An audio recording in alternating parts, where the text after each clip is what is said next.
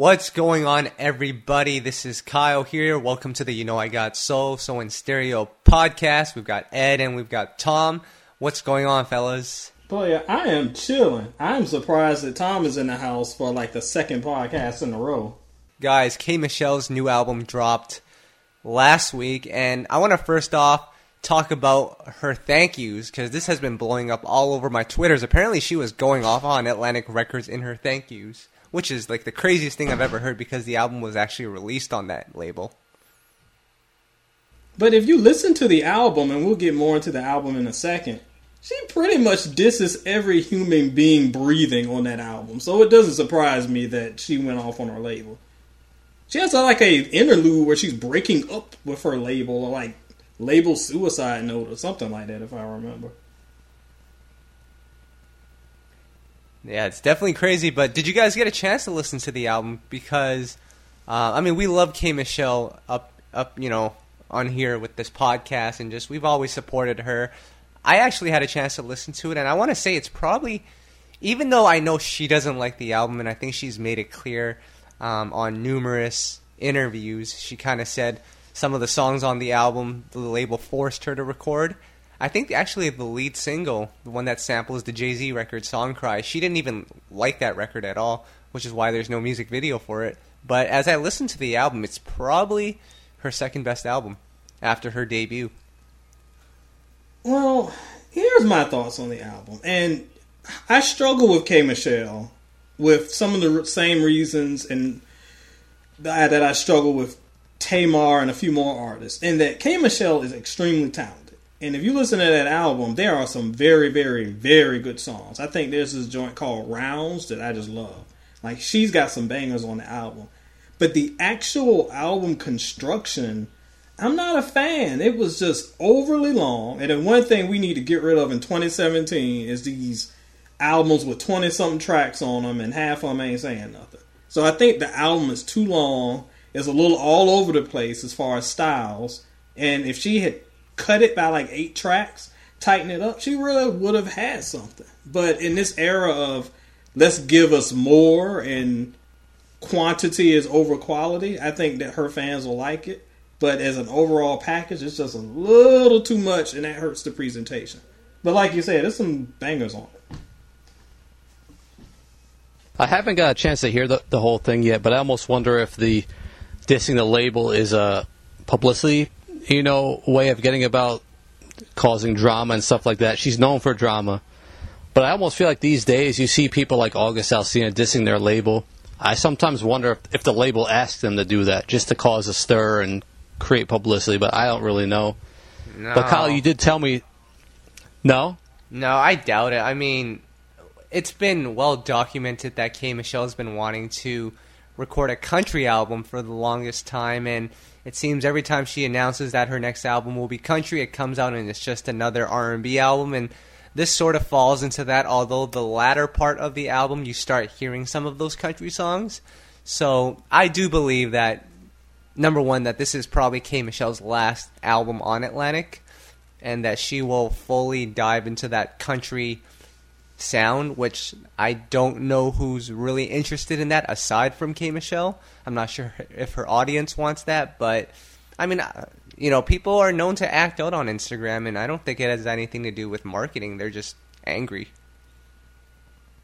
The skeptic in me, though, starts to lean a little bit towards Tom, because I think that while some of these artists might be angry and be speaking out, I don't think that the label would necessarily squash it like they want to, because they know with an artist that's kind of as outspoken, to say it nicely, as K. Michelle, that kind of adds to her personality and her following, and they know her followers love drama. So they might kind of gas her up a little bit, just to give it a little bit of publicity. Because in these days, as we said 1,000 times on this podcast, you can't just promote your album by conventional means. And if people check out the album because they hear she's dissing the label, maybe that'll get a few more streams. I don't think that they're technically going out saying, hey, K. Michelle, call us garbage on Instagram. But if she does it, they might not have that much of a problem with it if it increases their streams. It's all about money to these guys. You line their pockets, they don't care. Well, there are a couple of great songs on the album. I'm not sure if she actually likes these songs, but there are a couple of... You know what? I'm going to say this. Some of her trap songs that she did, they weren't as bad as I would have expected. Like, even the song with Chris Brown, it's not great, but it's not horrid by any chance, by any stretch. Yeah, she does that kind of sound better and better justice than most people. I'm not really opposed to her doing that kind of stuff. And I got to give a quick shout out to Jeremiah, who is, I'm going to get in trouble for this, but he is probably the worst vocalist in R&B. He sounds like a cartoon character. Oh my god. I got to say it. Oh man. But he actually is on a song with K. Michelle. The song's called Takes Two, and sonically it sounds amazing up until Jeremiah's part, and once he gets on, it's like, man, he ruined it. And he did the same thing, I think, with the song with Seven Streeter and Ty Dolla. Once he got on it, it like killed the whole vibe. But oh please, yeah. Ty Dolla did a good enough job of dragging that into the abyss too. Don't put that all on Jeremiah. Jeremiah. I mean, I understand. I wouldn't say it was a sonic masterpiece or anything, but Jeremiah, I don't really get. Some artists I do not like, and I get the appeal. I think Cardi B is a joke. And y'all will light my mentions on fire, so go to E.T. Bowser and do what you do best. But I think she's terrible. But I understand the hype behind her because of her reality show backing. So that I get. But then there's like a Jeremiah that I don't understand at all. Because his hooks aren't good. They're catchy, but not like in a Ty Dolla $ign way catchy. I can see him. I don't get the appeal of that brother at all. And I like birthday sex, but ugh. Wow. Ed, you're such a hater. True story. Well, obviously. True story. Tom almost gave up on R&B when Birthday Sex came out. So, if he almost gave up on it in 2009, he had a long way to go because the worst was yet to come. I won't deny that. Another song that I really liked on the album was a song called Brain on Love, which was produced by Eric Hudson. So there are a handful of great songs on this project. They are. Tom, I got to ask you, though, as we go back to K. Michelle wanting to do a country album. Number one, and Ed, you can answer this as well. Are you mad at an artist if they want to genuinely go into, let's say, doing country music, but their fan base might not be into it? Are you mad at them if they try to bring their fan base to that sound? Because I'm not. I'll be honest with you. I don't really want to hear a K. Michelle country album. I want her to do that R&B. That's an interesting topic, but you're asking me, a person who one of my favorite artists, Musiq Soulchild, went off and made hip-hop music. He made some different types of R&B. I don't know what you want to call the Purple Wonderlove album, but I don't knock him for exploring his passions. I mean, really, I think the art form is supposed to be just that. Artists exploring what they're passionate about and doing what they feel, so I can't knock someone if it's not trendy or popular.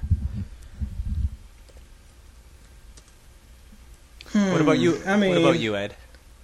I struggle with this a little bit too because from the creative standpoint, I have been very vocal about this. I feel like it's unfair to when we're talking about these artists, a lot of times they have this extreme creativity that we as fans can't understand.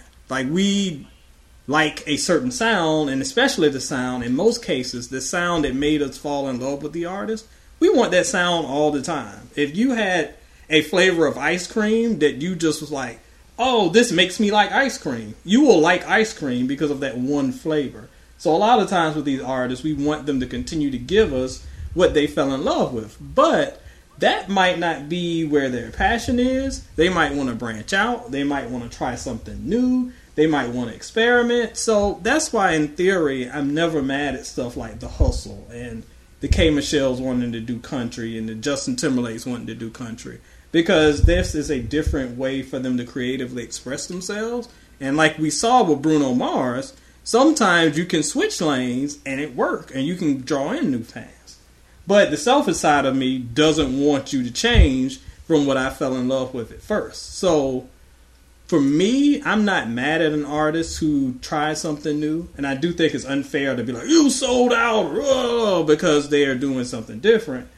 But I only get frustrated when they do something new and they do it terribly, and then they get mad when the fans don't follow along with them. If you're going to do something, cool, but make sure you give us quality. And if you can't do it well, stay in your lane.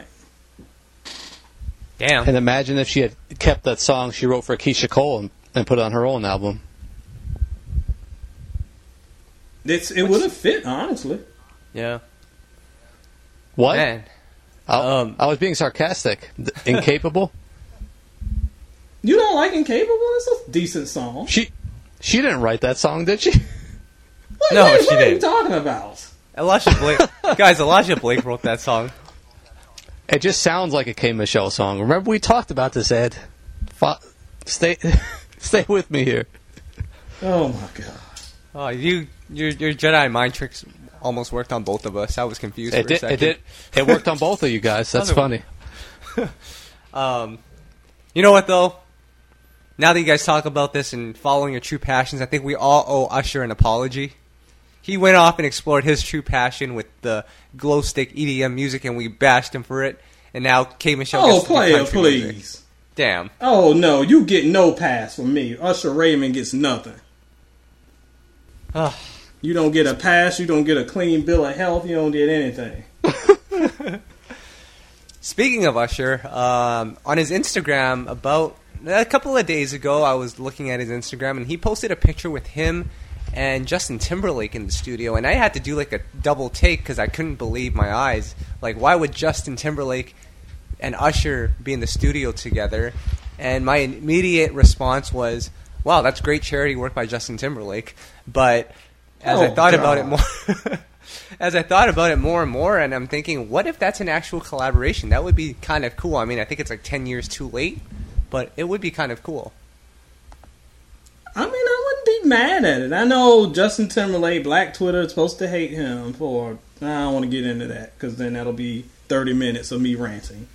And, you know, we don't like Usher because Usher makes terrible music now, but at their best, that would be a dream collabo, so I wouldn't be against it.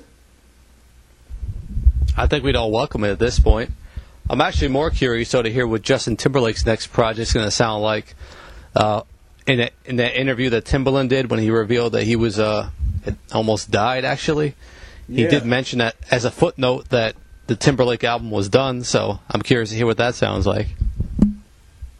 Yeah, I'm sure it'll be different and unique, and we'll have to see what happens with that one. Can I stop this podcast really quickly to give you guys a PSA from Chris Brown? This was straight from his Instagram, guys. He said, "Why attention, are you reading this guy's Instagram?" Hold on. He said, attention everyone. Don't stop streaming Heartbreak on a Full Moon. Keep buying and listening to the album. Let's make this album platinum. Are you guys down? Oh my! So I hope all those Team Breezy fans are all on my timeline has kept that song playing endlessly for the past 2 months now because Cousin Chris told you to. Just turn on the stream. Don't listen to it. Just let it stream so he can go platinum. I think we're almost there, guys. We're almost there. Miguel's numbers came out earlier in the week. He did about 40,000 with stream, but based on pure album sales alone, pretty much just like everyone else, 15 to 16,000. I don't know. I mean, I'm not surprised by his album numbers because this era did kind of start off quiet. But Miguel's always been one of those artists that sells slowly over time, and he eventually hits like gold. So I'm pretty sure it'll be something similar for him this time around. Yeah, Man, I would. Go ahead, Ed. I was going to say, I can't help but think, what if his fans had just put the album on repeat on Spotify and just left the house and didn't even bother listening? He would have been platinum by now.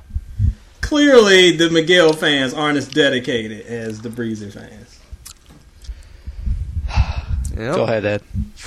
Oh, player. I mean, we shouldn't be surprised by these numbers. They're kind of sobering, but we shouldn't be surprised. In 2017, they are what they are. And even though I love Miguel, I don't even remember that big of a... Like, there was a little bit of hype for this album, but it wasn't the buzz that we're used to. And I don't think that we can get the buzz that we're expecting in 2017. Will that change going forward? I don't know. But I think we've kind of hit this plateau where artists are really going to be where they are unless you have some ridiculous gimmick like Cousin Chris or some massive comeback like maybe a Justin Timberlake.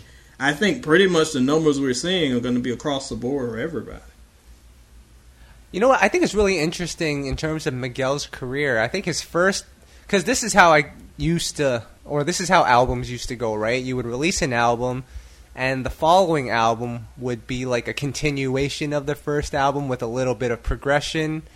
And then the third album would be a little more progression, like Usher's My Way album to 8701 to Confessions. It was a nice progression. With Miguel's albums, and I'm asking this because I'm curious to hear how you guys feel about this approach. From Kaleidoscope Dream to Wild Heart to this new album, War and Leisure, it's not necessarily a progression that we're seeing. It's just three different directions. How do you guys feel about that type of, I guess, decision making by an artist? Because in some ways it does confuse the listener, but it's kind of cool to see that Miguel can dibble and dabble in different sounds. Yeah, it can be confusing, especially again when we talked a little bit earlier about fans who come on board. Like if you look at Miguel at maybe his creative and commercial peak, and you look at Kaleidoscope Dream, and as far as like critical acclaim, if you came on board that and you heard the next two albums, it sounds like a completely different artist. So it can be jarring for some fans who came on board expecting a certain sound and getting something different. But I always look at Miguel as sort of a Prince. If you look at Prince's albums, they're the same way. They're like all over the place. They're not really when you look at them chronologically, they don't flow in a progression. Each one is like its own standalone movie instead of a sequel to a sequel to a sequel to a sequel. So it's not unheard of, but it's a different approach, and it's challenging, especially in this day and age when many fans don't like being challenged. But looking back, I mean, what do you guys think about Skywalker? I mean, we talk about Miguel was able to give the freedom to do what he wanted to do, but do you feel like that's something he really wanted to do? I think so. I mean, I like the song. It wouldn't surprise me. I mean, I get where you're going, that it might be a directive, like, hey, we want this. And it is the only song on the album that kind of sounds like that. So it wouldn't surprise me if the label was like, we need something for urban radio. That Travis Scott guy on it. But again, he does it well enough that it doesn't bother me and it doesn't sound like a ridiculous pandering to some trap sound. So it wouldn't shock me if he didn't want to do it, but he does it so well that if he didn't, he played it off well. And I think that's... Even lyrically? You're cool with it? No, lyrically, I think that's what makes it Miguel. The whole skywalking on these haters and all of that, there was another line on there that I thought was hilarious. It was something like, she may be vegan, but she wants the steak tonight. Like, that's just Miguel being witty, and like that's just part of Miguel's artistry. I think the sound and the direction may have been forced on him, but he took that situation and made it his own, which, I mean, I can't be mad at that. I mean, even on songs that are Miguel-like, like he had a Pineapple Sky song and a Banana Clip song, so I think that's just Miguel and his lyrical content. Fair enough. Which, by the way, those two songs have the most ridiculous titles I've ever heard, but they're both pretty good, actually. It sounds like Rick Ross made them, because the Lord knows that man loves some fruit in his songs. Another album that, I don't know, did it come out yet? Jesse Boykins? Yes, it did. Which is interesting, because this album came out like a year ago, and he got signed to Def Jam, and they're releasing it on Def Jam now. That's definitely interesting, but Ed, I know you like the album, right? Well, I was talking to Tom before we hit play on the podcast, and I hadn't realized that it was the earlier version of the album. And I enjoyed the previous album. I didn't know it was the same one, But again, it's kind of not unheard of. I remember Ludacris, his debut album was just really like his kind of like unofficial mixtape album made into a major label debut. I think Bubba Sparks was the same way. So this happens occasionally when you have an independent artist signed to a major label. So it's not that shocking, but if you missed this album the first time around, this is a good chance to check it out, especially if you're a fan of his music. Yeah, I thought it was pretty interesting that he did get signed. Not that he didn't deserve it, but he's not very as young as some of the artists who are getting signed, and he's been around for a while. Def Jam major label. We've met him a few times. He's a good dude, but I think he put the album out for free last time around last year. So now he's trying to release it, with the proper platform. I see what he's doing, but I did find it interesting. But I'm happy for him. He's a good guy, and definitely very artistic and a unique artist. Yeah, absolutely. Now, I got to ask you guys, we were talking about this on Facebook earlier with our boy DJ Soulchild, so I'm going to ask you guys, who in R&B, or what in R&B, with only 3 letters to their name, is the best right now?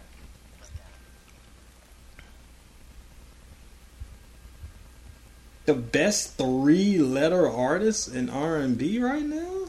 Yep.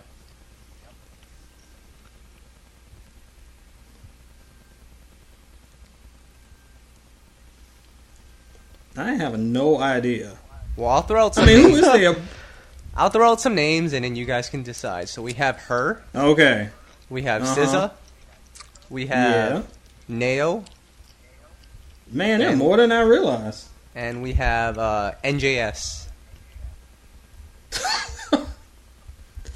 For life. For life. Oh, my gosh. Oh. So, give you a little bit of backstory, and this is actually pretty funny. I was at work when I was reading all of this, and I was dying. But our boy DJ Soulchild called us out because we weren't paying attention to Nao, who I actually like, so I don't know where he got that idea that I don't listen to her. Tom. Oh, yeah. In fact, I said that. I was like, I was a fan. I like Nao. But Tom came into the discussion and was just like, wow, I didn't know you would like Nao. It doesn't sound like New Jack Swing at all, or something like that. So that was I give Tom props for that one. That was the biggest low blow ever. Every once in a while, he nails one. Right. Yeah, but anyway, go ahead. No, I was gonna say her is the best 3-letter artist. I'm sorry. Nao, I'm Nao. I'm not really into the internet, so I'm not really a fan. Come on. Wait. Oh my. Wait, I guess we have Sid as well. She's another 3-letter name. Who? Sid. No idea what's going on here, guys. Oh my god. Put down the cup, Tom. You're embarrassing yourself. Good Lord. Tom's all about that PWL, Purple Wonder Love. Oh. He would be. Listen, guys, we're on the cusp of a new Craig David album coming out in January, and we're talking about this kiddie music. Kiddie music? All right. Let's relax here. Clearly, this man has never listened to a Nao album. Well, I'll tell you what, listeners, if you're out there, listen to Nao's album. What was Nao's last album called, Ed? Put you on the spot right here. Crap, I can't remember. I think it's called like For All We Know, something like that. Yeah, it was so memorable that no one has any idea. That's interesting. No, it's definitely called For All We Know. The only the thing that stood out to me about Nao's concert when I went last year was that she was like walking around the stage barefooted and like spinning around. And I didn't know whether that would be something that Ed likes or not because he likes watching artists perform barefooted. But what? Now somehow Kyle has commandeered Tom's cup. Man. No, I want all the listeners to check out Nao's album, For All We Know. It was actually a really good album. Had that throwback sound to it. It was a good album. I will listen to your boy and not these eggnog sucking weirdos here. But the album was actually good. It was. Wow. Was it last year or year before last? But no, it was a pretty last solid year. Piece of work. It was definitely last year. I definitely co-sign it. Yeah, we don't know the name of the album, when it came out. We just know it was good. Well, says the man that hasn't even heard the album. Go Oh my god. He's got Purple Wonder Love on his hard drive, trying to critique an album of actual substance. My God, what have we become? Actually, Moving Ed, I on. forgot to tell you. Tom said said in our chat earlier that due to the lack of quality in R&B today, Boyfriend Number 2 by Pleasure P is now considered a modern day classic. So, and I agree. So there you have it.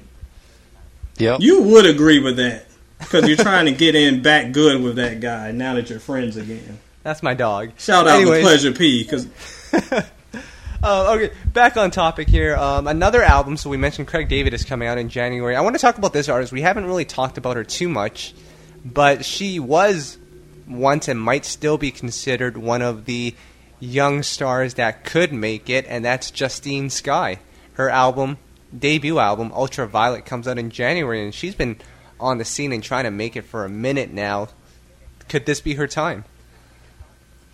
she's interesting because I feel like she was where Gabby was before her transformation a few years back. She was this talented artist that just had good songs, seemed to have everything together, seemed a little bit like she missed the era. If she had come along 10 years ago, it would be bona fide star, but just seems to have trouble kind of finding her footing in recent years.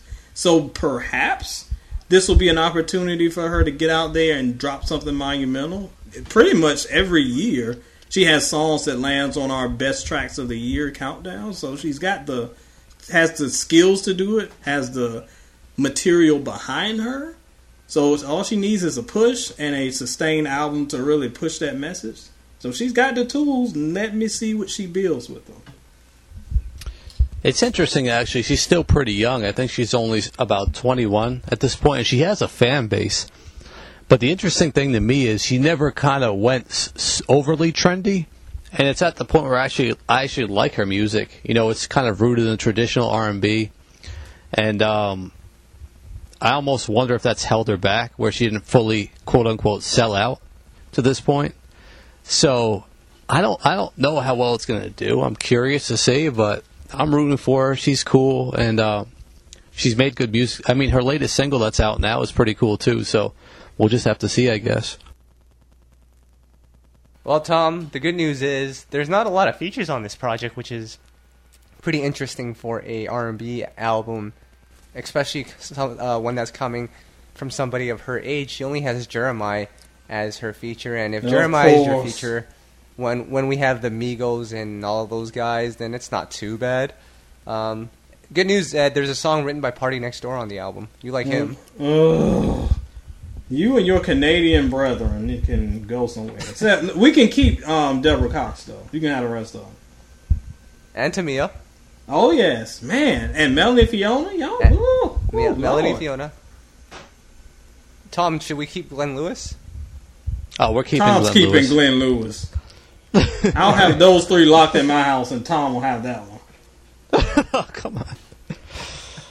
Don't forget to consider his album with Jazzy Jeff for Albums of the Year, Ed. Just Well, reminding you. player, don't worry, because I won't guarantee, but it's very likely that we'll make a showing. Speaking of that, we'll be talking about that very soon. Absolutely. Is it ignorant for me to believe that Justine Skye and Keke Palmer are the same person, musically? Oh, Yes. my goodness. Good Lord. Oh, is it? Oh, sorry. Because Keke Palmer's another one that's been trying to make it for a minute. Keke Palmer is nothing like Justine Skye. Oh. Musically? Player, that's like confusing Genuine with, good Lord, I don't even know. Calvin Avery Richardson. Storm or somebody. Avery Storm? Wow. Shout out to Avery Storm. Anywho, we're talking about a lot of the albums that are coming out next year. Craig David, Justine Skye, and we just talked about one that came out last week, and the week before it came to Sean Miguel. But let's talk about some of the albums that we really liked from 2017. I mean, there's so many that come to mind, and it was an interesting year for R&B. I think we started to see a lot of the younger artists, or more younger artists, going back to that traditional sound from the likes of like a Kevin Ross to Tone Stith, who came out with a great project. I guess overall, what did you guys think of 2017 albums? That noise I made is pretty much how I thought about R&B in 2017. As I've been working on my list of best projects of the year, I have spent the last week and a half kind of compiling. I can't remember, I don't have my list in front of me, but I think I listened to 111 albums this year. I've got them all chronicled. And I gotta say, most years R&B destroys hip-hop, but this is one of the first years that hip-hop was pretty solid. And R&B was not horrible, but it was a lot of just okay material. There was a lot of 3-star and 3.5-star albums. Just a lot of so-so stuff. And that was disappointing. But like you said, Kyle, there were a lot of younger artists who really stepped up and kind of pushed their music to the forefront. And we saw a lot of returning veterans come through and shut it down like we know they could. So, whereas it wasn't as strong as it wasn't a disastrous year. It wasn't as strong as it looked on paper. But there was still some opportunity for some old faces, especially, to come back and shine. For me, it was just solid. Coming from the perspective of, I Got Soul, we supported a lot of 90s artists and traditional R&B singers. It was just a solid year, I thought. But I pretty much expected that at this point. I mean, we're not getting anything that's changing the game from these artists or mind-blowing. We're getting some songs that are great, but the albums, for the most part, for me, have just been solid. And I'm okay with that, where we're at in 2017. But what did you think, Kyle? I mean, realistically, it is kind of sad because, I mean, we don't talk about it, but at this point, if an album has at least, or has 4 good songs on it, we kind of consider that a good album now. Yeah. I mean, I want everyone to think about it, but it's true, right? If there's at least 4 good songs, we're okay with that. And that wasn't what it used to be before. We used to, like Ed, critique albums based on the entire project, but it's kind of hard to do that now. But in terms of albums that came out this year, I thought it was a very interesting mix. You had artists going towards more of that trap sound and having it sound awful, like Tank. Oh, God. Oh, my Tank. goodness. Oh. We had artists that came in and just tried to bring back that traditional sound, like I said, like Tone Stith, but with a modern touch to it. And then we had artists like 112 that I think it was a welcomed addition to have them back. So I can't really say for sure how I felt about this year because I'd definitely have to look back and see how it was. But overall, I thought it was solid. And, so many albums that come to mind, but what were some of your favorites? Like for me, I just mentioned Tone Stith is one that I think really stood out. And I think, Ed, you can agree with me on that one? Definitely agree with you on that one. And actually, Kyle put me onto that. So look at you, Kyle, for putting me onto something hot. That would definitely probably make my top 10 for R&B this year. My favorite project, if we're talking about R&B, would probably either be between Avery Sunshine and Daniel Caesar. And they're both extremely different sounds because you kind of got the traditional vocalist that Avery is compared to Daniel Caesar is a little bit more understated. But I thought both those projects were outstanding in different ways. So those were probably my 2 favorites of the year. Wait, did you just call a Canadian brother of mine understated? I think he's a pretty talented vocalist. How dare you? Nah. He makes good music, but I don't want him singing the Star Spangled Banner anytime soon. Oh, God. Oh.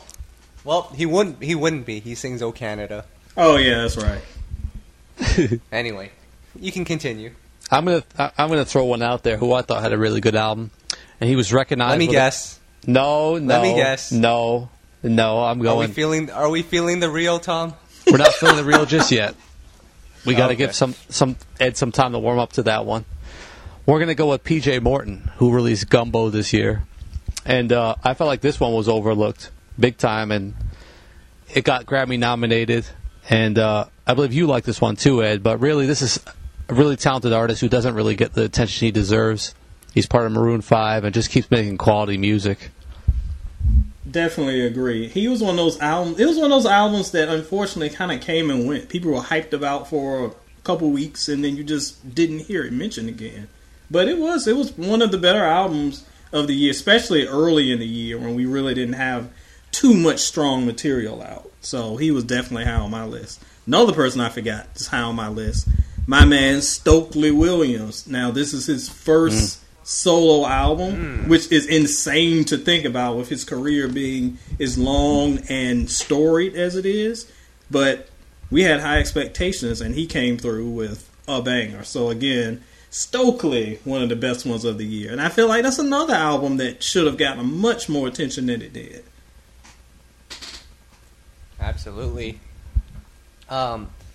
Another album, let me try to think here. I think, you know what, I got to give a quick shout out to Kevin Ross, who put together just a solid album. Really, you know, obviously Long Song Away hit #1, but I think he just came with a project and proved that a younger artist could come with a mature sound. And I think him going into that urban AC route early on in his career allows him to have, I mean, just a stable and longer career moving forward. And I think it was a very well put together album. So that would be one of my top 10s. The thing I liked about his album and the reception of his album is just, and his singles, it was so well received. And I was surprised to see younger fans really gravitating toward it. And it proved to me when people are like, oh, that's old people's music. Oh, no one cares about that. The kids just want to turn up. No, kids like good music. And I have a lot of younger fans across my timelines who are really into Kevin Ross. So it shows that there's a little bit of gas in the tank there. I'm going to mention Ledisi's album this year. And what's significant about this is, I mean, I know a couple months ago when she released High, and I was a little critical of it, and I didn't know what to expect from this album. But, man, she came with another quality project. You know, it was solid from top to bottom. I really liked it. So, Ledisi, you know, she never disappoints. And that's one I'd like to highlight. Yeah. Although I will say, and a lot of people remind me of this, because they're like, oh, you hated the album. I didn't hate the album. I liked it. I didn't think it was as good as her previous projects. So it was a little, I don't know, it felt like a little too safe, which is weird to say when you had a single as daring as High was. But I felt the overall project was, you know, just a Ledisi project. But just safe Ledisi is better than turned up pretty much everybody else. So I think that it was a success on that end. But to go on that point a little bit, I think Lalah Hathaway is an artist who kind of went out of her lane a little bit and to great success. I really like her Honesty album. I want to mention 2 albums really quickly. One just for the sake that we don't get killed, and the other one just because I feel like he deserves a shout out for putting together a pretty solid album. I don't think it's going to make our top 10, but he surprised me with this one. That was Sammy, Coming of Age. Ed, you and I were both, you know, every week it seemed like he was putting out a fire single, and we were like, what's the rest of the album going to sound like? Unfortunately, it fell a little short, but there are a lot of good songs on there. You are right. We've been working on our top 50 lists individually for the year, and I just added a couple Sammy songs on my list because, like you said, the singles were really surprisingly good. The overall package was okay. Kind of fell in that K. Michelle role where it's kind of front-loaded with good stuff and kind of peters out before the end, but there was definitely some stuff there worthy of your speakers. And it's actually hilarious that you used that description for Sammy because I was just going to make a mention of this album because I know a lot of people are going to come for us. But Mary J. Blige, Strength of a Woman, very great from 1 to 7. Sort of dies off near the end of it. But, I mean, it was a good album. A lot of people are mad that it didn't get Grammy nominated. A lot of people are calling it Album of the Year. I don't think it was that, but it did have a lot of good songs on there. A lot of people need to calm down. Good Lord. I mean, I'm with you. I like the album a lot. And I think that, at least on my end of the spectrum, on Soul and Stereo, it got a lot of mixed reviews. And a lot of people thought that I kind of overrated it because the reaction on my site was like, yeah, it's okay, but it's not Mary. But I think, I mean, if you compare it to My Life and Share My World, of course it's not that great. But as a standalone project, it was one of the better albums of the year. I don't know that I put it in my top 10 for R&B, but it was definitely top 15. Another one I want to mention is Daily, The Spectrum. His sophomore album came out this year. And I keep feeling like a lot of the best music in R&B right now is coming, especially for traditional R&B fans, is coming from the UK. You know, this kid's from the UK, and his second album was, you know, kind of picked up where his first one left off. Really solid, vocally impressive, and it didn't disappoint at all. His first single, Until the Pain Is Gone, with Jill Scott, was a cool song, so I like that one. My God, yes. Probably one of my favorite singles of the year. Yep, I think we all love that one. Wait, is it Nail from the UK as well, Tom? The internet is from the UK? Oh, my God. Stop. Next question, please. Oh, man. 112, I'm not going to put it in my top 10, but it had some good songs on there, and I was happy to see them back. I want to quickly, if we can, what was the worst R&B album of 2017, or the one that had you most disappointed? Oh, boy. Do we really have to go there? I'm ready if you are. We can either do that, or you can have your 5-minute about Feel the Real. All right, I got it. You guys ready? Mm-hmm. I'm sorry. I'm a big supporter, but, man, I was so disappointed with Jagged Edge's album. I couldn't even... Ding, ding. There is your winner. I couldn't even get through it. I'm sorry. Listen, player. I told y'all, I listened to well over 100 albums this year. That includes 21 Savage. That includes Meek Mill. That includes these weirdos that I can't even pronounce their name. The XXX Tent Action, whatever his name is. Jagged Edge was the worst album I have listened to in 2017. If fans are listening right now, that was at E.T. Bowser. Jagged Edge, we love you.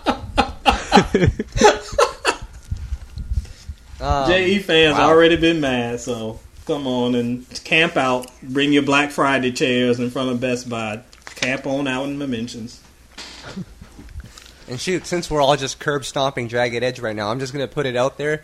You could have taken the 12 worst songs off that 45-song Chris Brown album, and it would still be better than the Jagged Edge album. Oh, Lord. I don't know if I'll go that far. Because Cousin Chris had some bombs on that thing. Woo.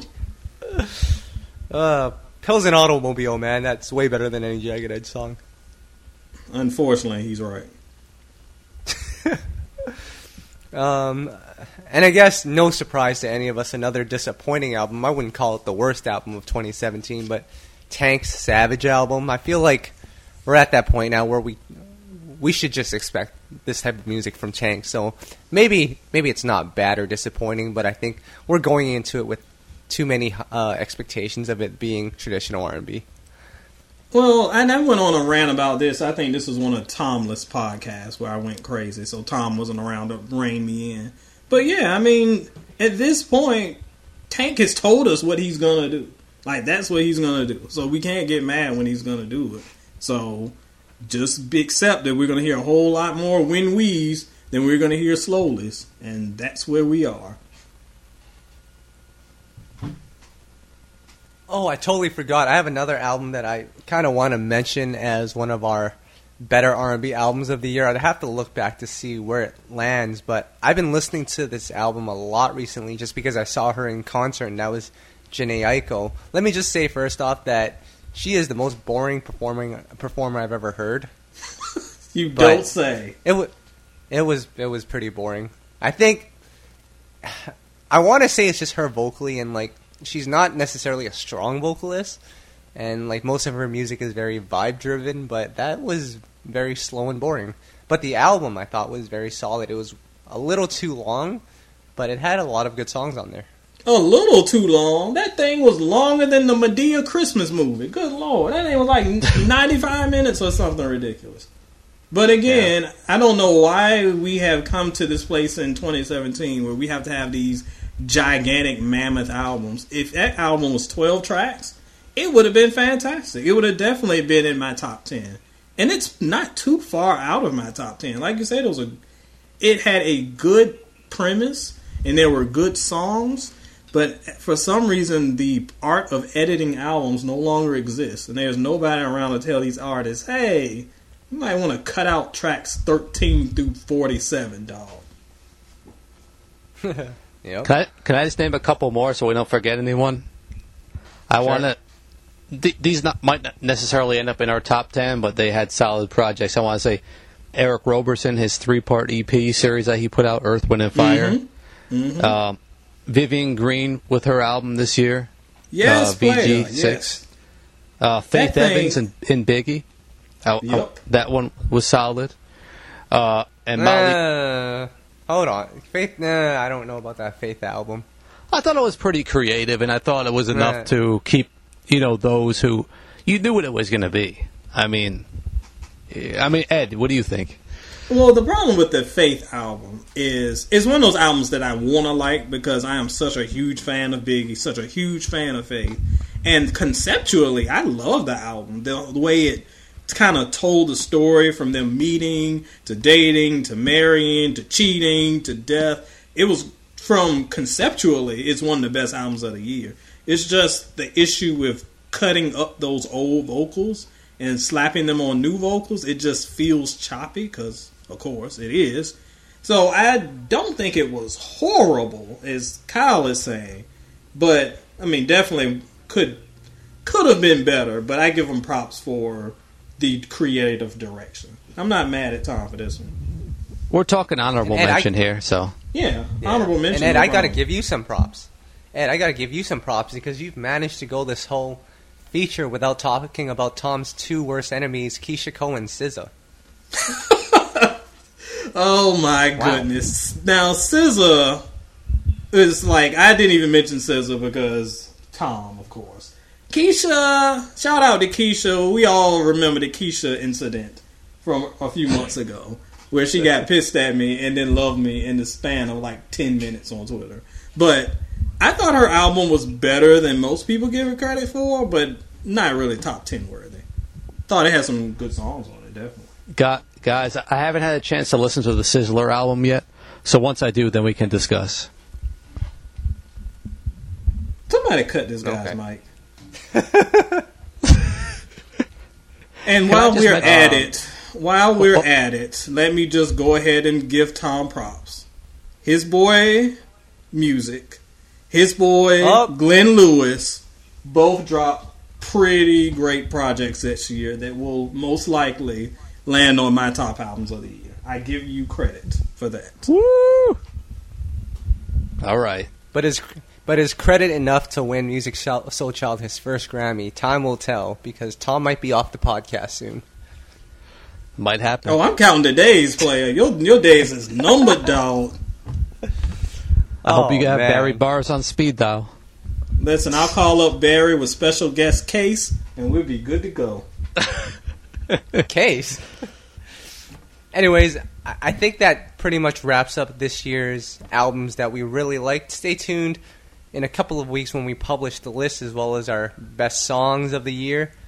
Be interested to see what everyone else thinks. But until then, let's get into the Hall of Fame. This has been a feature that we've kind of skipped over a couple of times. And last week we brought it back. We got Usher into the Hall of Fame. Ed, I'll leave it to you. I'm going to throw you on the spot. Name somebody that you think should be talked about on this Hall of Fame discussion. Well, I need to check the archives because one of our podcast listeners hit me up a couple weeks ago and said that we had never nominated Mary J. Blige. Is that true? This is true. Well, let's do Mary J. Since apparently we left her off. We were talking about her earlier today. But, what can you say about Mary J. that hasn't already been said? Who's Mary J. Blige, Ed? Tell us. I don't think these R&B fans know. If they are dumb enough to be listening to this podcast and not know the queen of hip-hop soul, please educate yourself because you need help. Mary J. came up in this game 1992. I still remember. There are a few artists that you can remember where you were when you first heard a song. And to this day, I remember when I first heard Real Love and was like, what is this? But she came in, completely changed the game in 92 and then just built upon her legacy with My Life and Share My World and Mary and became one of the flag bearers for R&B. But as most legends do, in later years, their careers kind of took a dip, kind of took a nosedive. But does that take away from the artistry that they gave us with the plethora of 5-star albums? I would give My Life and Share My World 5 stars, and a couple others get super close. And classic songs all over the place. A first ballot, no-brainer Hall of Famer to me. But what do y'all think?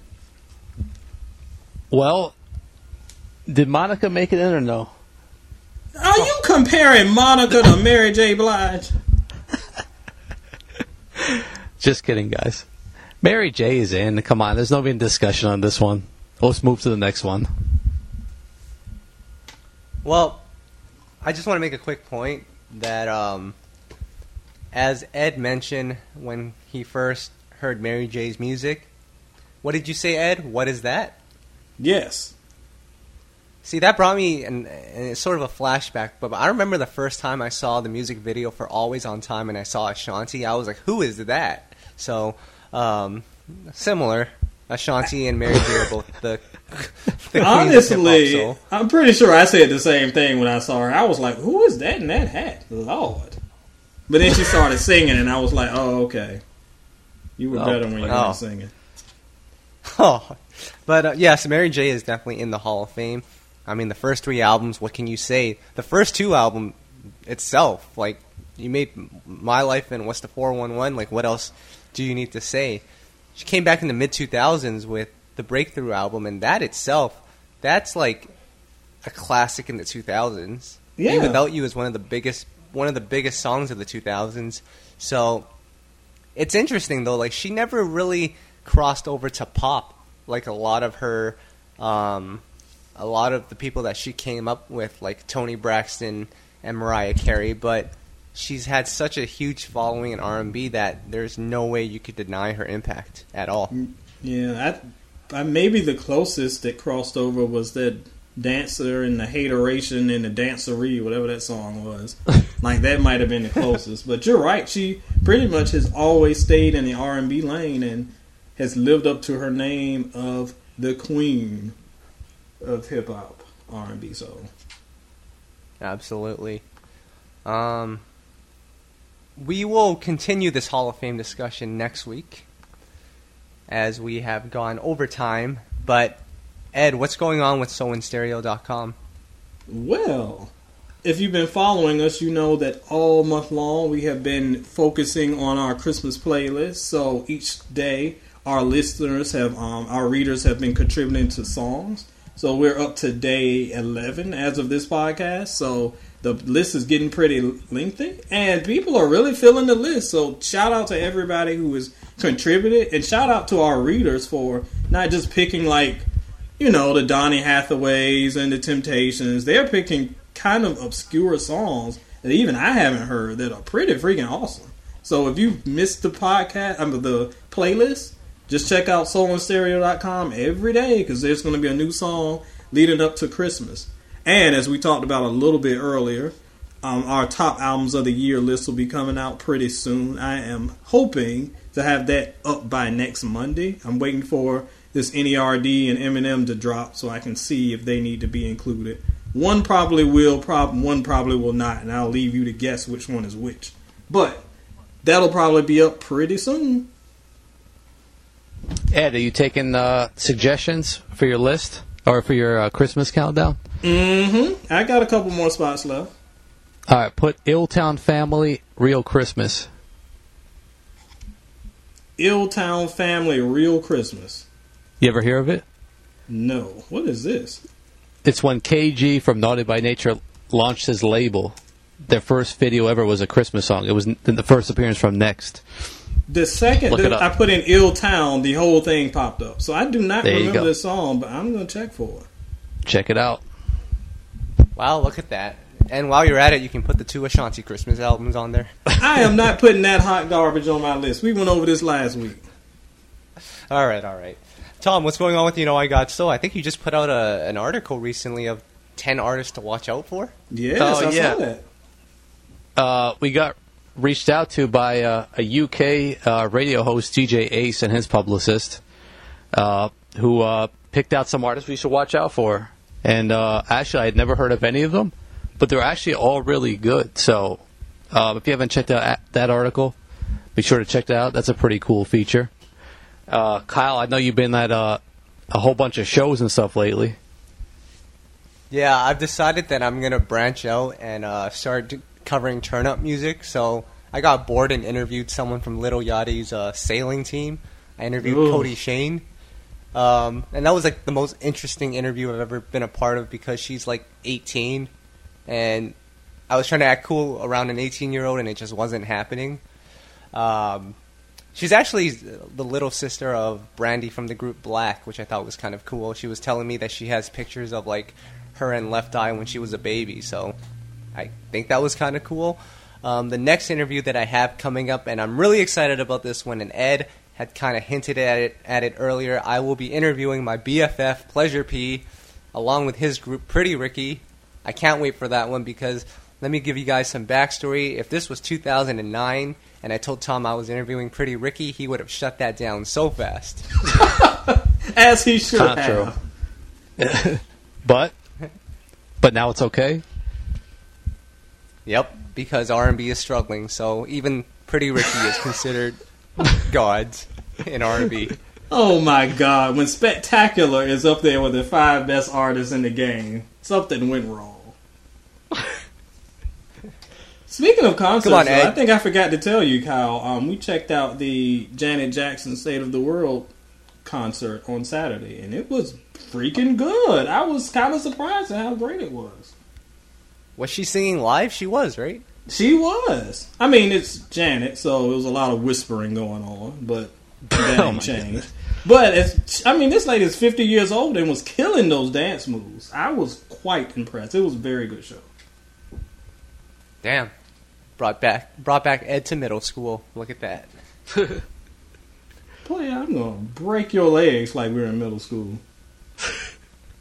Well, if it makes you feel any better, I'm just going to end it off with this on this podcast. I don't actually know the song Rhythm Nation, so there you go. Oh my goodness. Please send your tweets to I got sold. You are going to get massacred, player. But thankfully for great technology like Spotify, I will find out what that song is right after this podcast. Anyways, I hope everyone has I hope everyone has a great week. Are we back next week, guys? I know the holidays are coming around. I think it depends on Ed's schedule. I think he's going to be going back to South Carolina.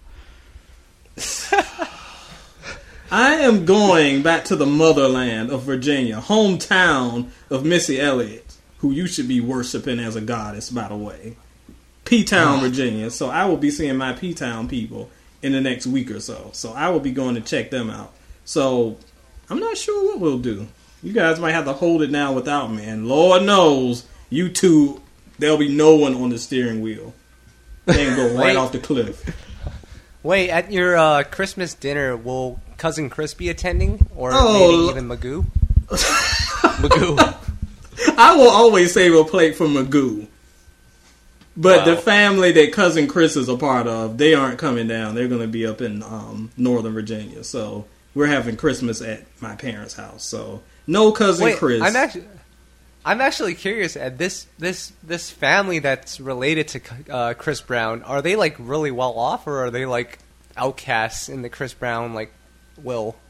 But I don't know what their 401ks look like. I mean, they're not poor, but I don't come rolling up in there and stretched Benzes. I'm sure they're doing all right.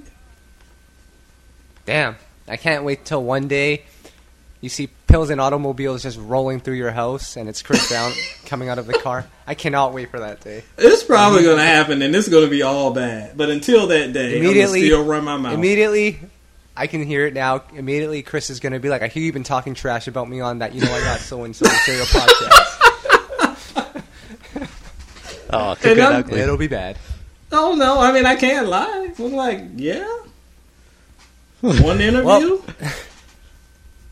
Well, Ed, Tom, I hope you guys have a great holiday. I'm sure we'll be back next week, so I hope you guys have a good time doing whatever you guys are doing. I'm going to be here following what Chris Brown is saying and just continue streaming that album, getting it to platinum status. Until then, though, I will see all of you guys next week. Take care. Peace. Peace.